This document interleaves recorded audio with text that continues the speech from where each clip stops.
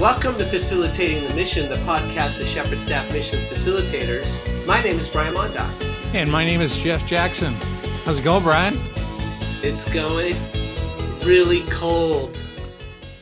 Well, I'm sad to say it's not really cold out here where I live in Southern California. We always have to have that weather conversation at the beginning of this thing, right? I don't know. It's just kind of how we warm up, and I really, really need to warm up today. Yeah. But we have some folks with us today. Why don't you introduce who we have, Jeff? Yeah, we're really blessed to have a couple that I've known for a few years that are being used in an incredible way in what God's doing around the world. And one of the reasons that we wanted to have these two on is because they sort of share a similar conviction about the role of the local church in accomplishing the Great Commission.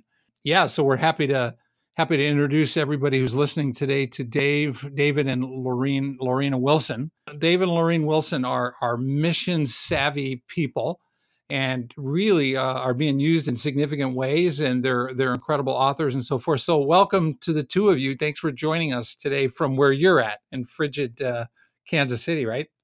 Yeah. Hey, Jeff and Brian. Yeah, we're thawing out just a little bit here. It's above freezing, so that's a good balmy time here in makes us happy. Kansas City. Yeah, it is.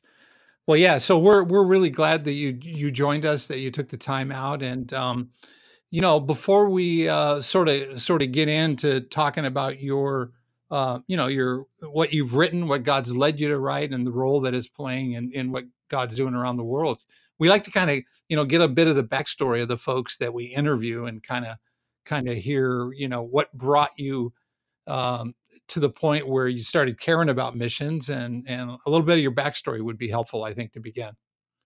Okay. Yeah, we love Shepherd Staff. You guys are great, and the focus that you have on the church, we really love the fact that you put the church as the main participant in the Great Commission. And we grew up in Southwest Atlanta, in Georgia, and there we both kind of hit or miss church when we were growing up. But once we started thinking seriously about, okay, is there a God out there? Is he real? Is he personal? We started attending this church, and it was Southwest Atlanta, and we just really had such a profound experience. The people loved us. We were just kind of evaluating the faith, looking at the gospel and determining, okay, is this something that we want to be a part of? And the people of that church, they just really took us to the side, mentored us, discipled us, helped us to understand what faith in Christ really was. And even before we really fully gave our hearts and lives to the Lord, those folks engaged us. They put us to work. They had us working in the youth department and doing different things. And so we had such a good experience at that church, and it was because we got involved. It wasn't just going, listening to the sermon, singing a few songs, and going home, but fully engaged in it. Yeah. Hey, what age were you guys when you together went to that church? Were you college students or what? And that going to that church was a year or two before we got engaged and got married. But one of the things that stands out to me, even before Dave was saved, was he was in the Navy for 4 years. We were dating during that time, and just the people he met, just traveling the world, I think was a huge eye-opener for him, to start seeing the world and what was out there and the needs, even before he surrendered to the Lord's call in his life. So that was pretty cool. That is very cool. It's almost like God preloaded him with a few things that he was going to tap into a little later on, right? Yeah. It's interesting, Jeff. The last few folks that we've talked to, they've had a youth ministry background. We've got commonality with some military service. Just interesting how God uses that as what is it? What do you call that, Jeff? When God preloads with a skill set? What's that term you Yeah. use? It's your Well, I kind of refer to it as like he's stocking our inventory. So describe so really, I mean, your the love that you have for the local church and the role that God wants it to play that you guys sort of propagate now and emphasize and so forth in your ministry. That church really demonstrated what a true community of God looked like, right? They really did. Just the way they loved people, and it wasn't about the show. It wasn't about the elements of a service. There was uh, real heartfelt love in that church, and of course it bled out into the community. People were attracted there just because they saw the love that they had for each other.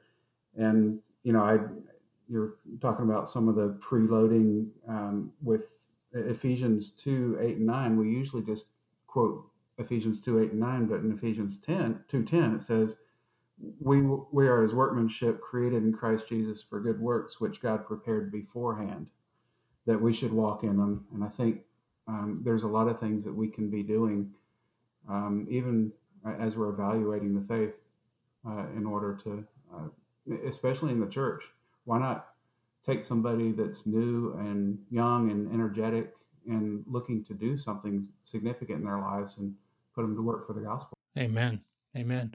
So was I mean you obviously had the sort of the Navy background going around the world, the exposure to different cultures and different languages and so forth as you went around with the Navy. Was this church then engaged in global missions and you sort of caught seeing all of that through the God lens now, or how did that take place? Yeah, they were. And this was back in the 80s. And in the 80s, and it was a Southern Baptist church. And, Southern Baptist missions is all over the place. You see, okay, the Lottie Moon and the Annie Armstrong. There's a lot of sometimes it's more about the money, and you see the pictures of the people, but you never really meet them. Um, but there's an intrigue that happens there, and I just remember at that church, it was a very traditional, in their missions mindset, where the church sent money, but then there was actually something that was global that was going on there. Well, the other thing that I remember about Dave, and it's actually something we identify in most of the missionary candidates that we see across the board, is that when he got back from the Navy, he got plugged into this church, into a group at college that did some short-term trips. And he actually took a short-term trip to New York City, the Lower East Side, Manhattan, worked with homeless, and that was pretty life-changing for Dave. I mean, I saw a real change in him. It was over 10 weeks in the summer, and I think that was part of the beginning of his calling into missions, was just going on that mission trip. Yeah, that's short-term teams, and you guys actually, I know you wrote something about something helpful for short-term teams at a later point in your life. How about you, Lorraine? When did sort of a real interest in missions come onto your radar screen? Along the same lines, we were dating during that time, and just the Lord brought in specific people into my life to kind of challenge me, because I did grow up going to church, but it was just something that I was doing as a habit, as an expectation. So the people that God brought in my life really challenged that thought of, what does walking with Christ really look like? I remember a particular lady that I worked with, one of my first jobs, and she was just really not confrontational, but she just knew exactly what I needed to hear as far as what is a real believer and Christ follower look like. So she really challenged me and got me thinking. But then in that church that Dave and I were a part of, is where I really surrendered to the Lord, because I saw him working in these people's lives, and it was so life changing. I couldn't deny the power of God in their lives. So, I think we took Experiencing God, Henry yeah, Blackaby, and yeah, we it did was, that together. And that, 30 years ago, and we still remember, look around the world, see what God's doing, and then join Him in what He's doing. And that's yeah. just that simple little thing, but it changed the trajectory of our lives were, because then we started looking, and then we started seeing, and then we started joining. Good. So then when you took that short-term trip, now you've sort of got a framework to look at, other cultures and those kind of things within sort of a theology, a biblical theology stuff. So did was there a season where you guys felt like maybe God was going to call you to be missionaries? Yeah, we're still waiting for that. Okay. We pray regularly about us being sent, and we've eagerly anticipated. I mean, it's a calling that we really feel, okay, one day, and we pay attention for, are there opportunities, and we know we have a heart for certain places in the world, and we really want to go, but we're we're sitting on pause. We question ourselves every once in a while. Okay, what's the thing that's going to need to happen? So we have the call in our lives, but we're waiting for that. Here's the thing, where you're going. Here's the thing that you're going to be doing. Here's the place and the people. We just haven't put that out there yet. But in the meantime, we feel like God's called us to be mobilizers, basically, and encourage, equip, connect others, and be good senders. Right. So sort of describe that moment where you realized, back in the day where you realized that, God, at least at this time, isn't calling you to go to the field, but He wants you to be participating back here in the States through, mobilization and all the other things, the incredible gifts of writing that you guys have and communicating and all that. Sort of describe that a little bit, how that came about and what sort of launched you then into this phase where now you've been doing what you've been doing for quite a while. Yeah. So going to seminary and working with churches was kind of that a culling moment where I'm I'm thinking to myself, okay, I don't like to preach, but I feel called to ministry. The Lord has given me some skills and abilities, and preaching is just not one of them. But what is it? And then so I started looking to different things, going just experimenting. Okay, do I like nursing home ministry? Do I like youth ministry? And we experimented and we tried it out. Lorraine was Sunday school teacher and all those kind of things at the same time that I was serving in different capacities. So trial and error, and then as we're getting close to graduation of seminary and getting ready to, okay, what's the next thing? I mentioned even further back. I mentioned to my mom, I think God's calling us to be in ministry, and she says, "Oh yeah, we know that." And she had a conversation with my sister and a couple other people from the church, and she'd had this conversation that they'd already talked about us being called to ministry. That was back before we even mentioned that we were going into ministry. So that was an affirmation to some of the things that we've been thinking about. And once we started working as an intern to a missions pastor, and we started working with people in the church, sending them on short-term trips, helping them prepare, doing some logistical type things, just buying plane tickets and arranging transportation to the airport and all those kind of little things. We started realizing, man, this is fun. We really enjoy this mobilization thing.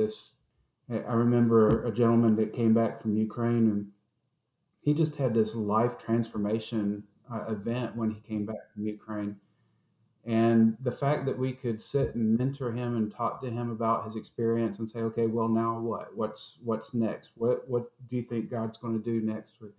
And it just seems like we had some giftings and abilities in that encouragement side. So that was it was an emotional thing, but then it was a thoughtful thing, and then it was an evaluative thing. All those elements led up to what we would say is our call experience. So when you were helping that missions pastor or whatever, was that from a fairly large church, and did they have a lot of stuff going on in that realm of short-term teams and folks they supported overseas, and that exposed you to a lot of the the different mechanisms and stuff involved with missions?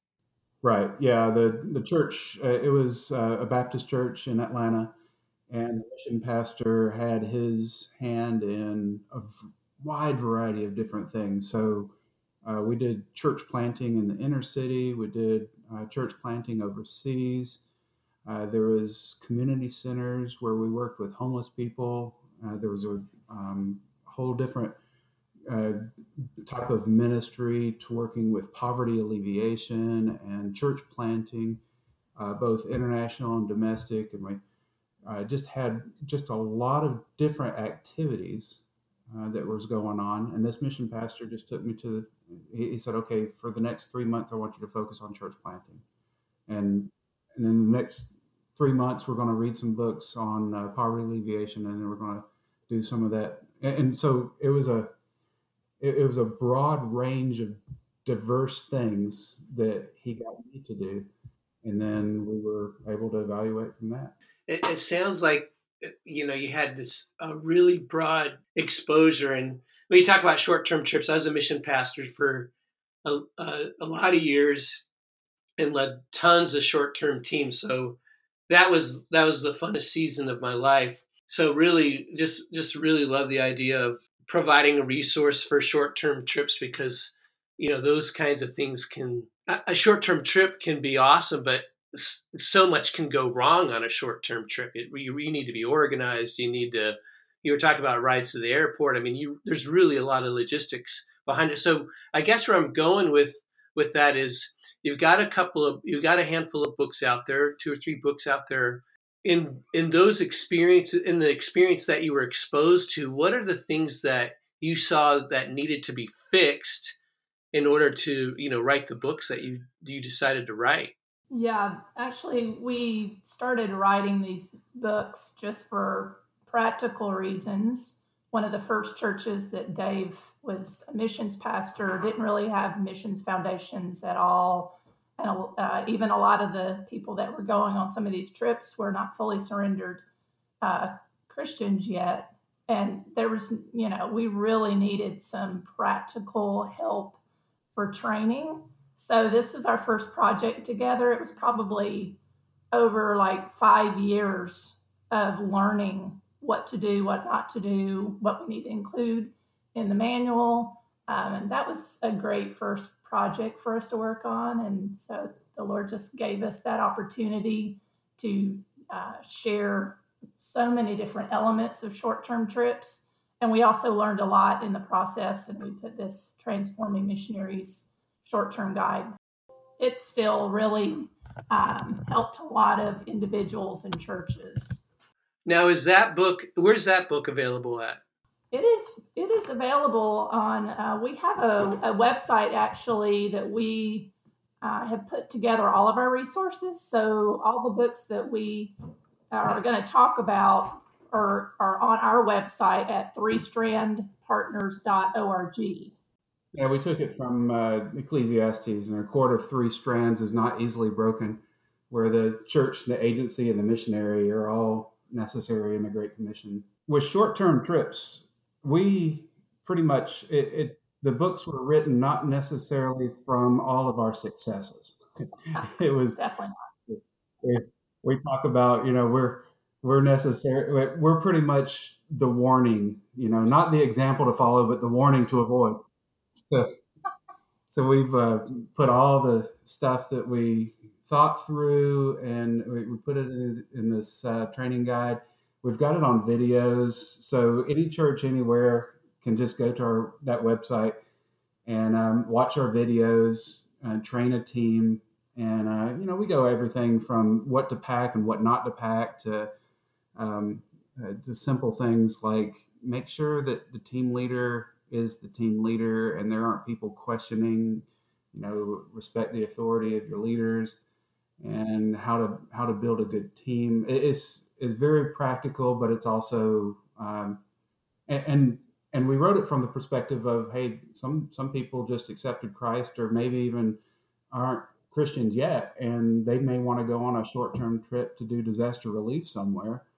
And how do you disciple and mentor somebody that hasn't even fully surrendered their lives to Christ yet, or are very new to the faith? So we took it very simple, but it goes also deep as well. It's interesting. I'm looking at the book outline that you have for the short-term mission guide, and one of the topics is re-entry preparation. And I know that for missionaries that have been on the field for a while, it's like, well, why would you need re-entry preparation if you've only been on a short-term trip? But I'll tell you what, man, you spend a couple of weeks someplace else and you come back, you really do need that. So I'm really surprised to see that you guys have put that in there. I've never seen anybody put that in there, but how practical that must be. What made you put that in? Larry. Yeah. Is Larry somebody that went on a trip with you guys, or is he gotcha. Is Larry his real name? I dedicate that chapter to Larry. So everybody's got a Larry. Well, tell us about Larry. Larry came back from a trip. He had an overwhelming, just an extraordinary experience. He was fairly new to the faith, and he had just said, "Yeah, I want to do everything that God calls me to do." So he gets on a plane, goes to Central America. We're in El Salvador, and working with Habitat for Humanity, building houses, and he's just having the greatest time of his life. He's experiencing this new culture. He's working with the children. He's got paint in his hands, and he's just having this wonderful experience.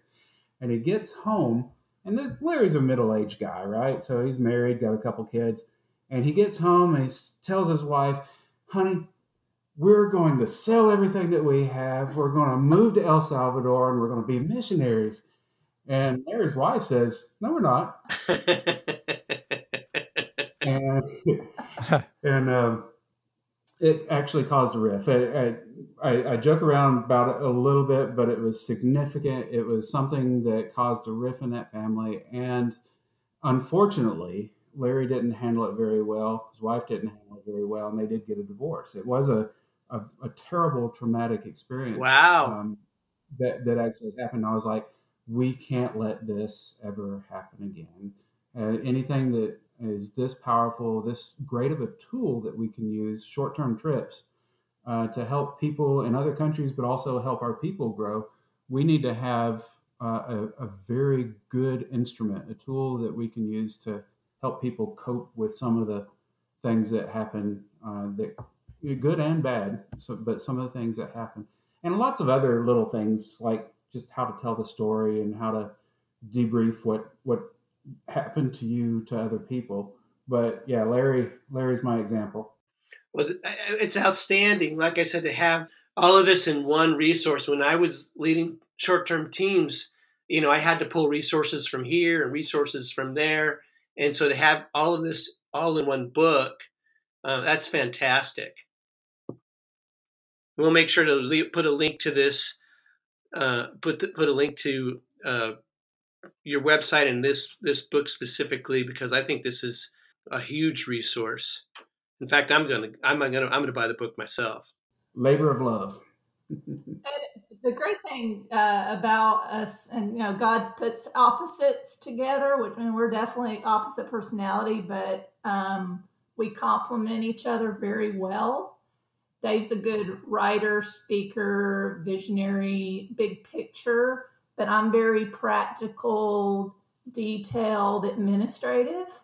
So it's been a great combination when we've written these books. So a lot of the content he will write, but then I'll edit it and kind of go through it, and just the short-term guide in doing this training, I was like, practically, we need to put it all together and let's do this. And I loved working on these projects in that role. Tell me how Pipeline came together. I'm looking through the table of contacts, and I just see a lot of missions rock stars seem to have contributed to this. We see our friend Matt Ellison. We see our friend Neil Perillo, and but where I'm hung up is Jamie Farr.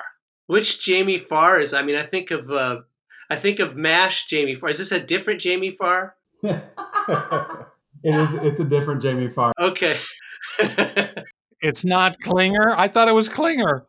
No, this Jamie is a master of mobilization. He works with Wycliffe Bible translators down in Orlando, and he grew up on the mission field. And he's as good of a missions mobilizer as Jamie Farr is as an actor. Oh, there you go. There you go. Wow, that's a huge statement. Yeah. So, hey, before you get into Pipeline, I mean, the next book that you guys sort of birthed was The Mind the Gaps, and sort of give us the backstory on what moved you to do that. So short-term mission trips is like that thing that a lot of churches do that that kind of plant the seeds in people's lives and in the lives of the church to get people onto the mission field. So when missionaries are on the mission field, sometimes the church is so focused on the tyranny of the urgent, the stuff like, getting the short-term mission trips prepared and all that. And even sometimes churches have an expectation for missionaries that are on the field to actually, part of the work that we want you to do is host short-term mission teams. And that's just not a very loving, kind thing to have a short-term mission team come and sometimes disrupt all the stuff that they've been doing on the field to get people to the right place.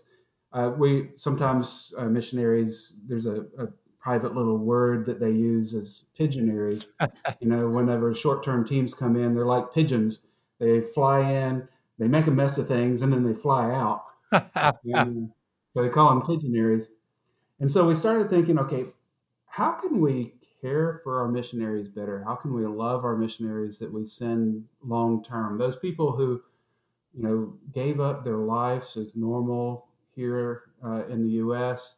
They learned a language. They've adapted to a culture. They've sacrificed in so many different ways. How can we love them and do it intentionally and proactively? Sometimes churches care about missionaries, but are they really caring for their missionaries? Do they really have a proactive and intentional method of making sure that the missionaries that are there long-term are going to be thriving in their ministry? Can they endure and they persevere through hardships that are on the field? So this is a way that Mind the Gaps was a book that was written by a church, a committee, a team of missionary care practitioners in the church, so that other churches can hear, okay, this is just our story. This is how we care for our people. And maybe you can think through some of these things. And so we had a really, really cool missionary care team at my church. And we spent a lot of time developing that intentional and proactive way of caring about our missionaries and caring for our missionaries. Other churches started asking us, okay, how do you do this? What do you do? What are some things that we should be thinking about? And so we decided to put it into a book and share it with the world. And it's good. I mean, it's top drawer stuff. And even the way the book's laid out with the different parts, all aboard, passenger list and all that, really a really creative way to sort of, encapsulate the whole scope of local churches sending, to the field and then caring for those that they send. Really, really good stuff. The question I had as I read that book, you guys, is, I mean, it was pivotal.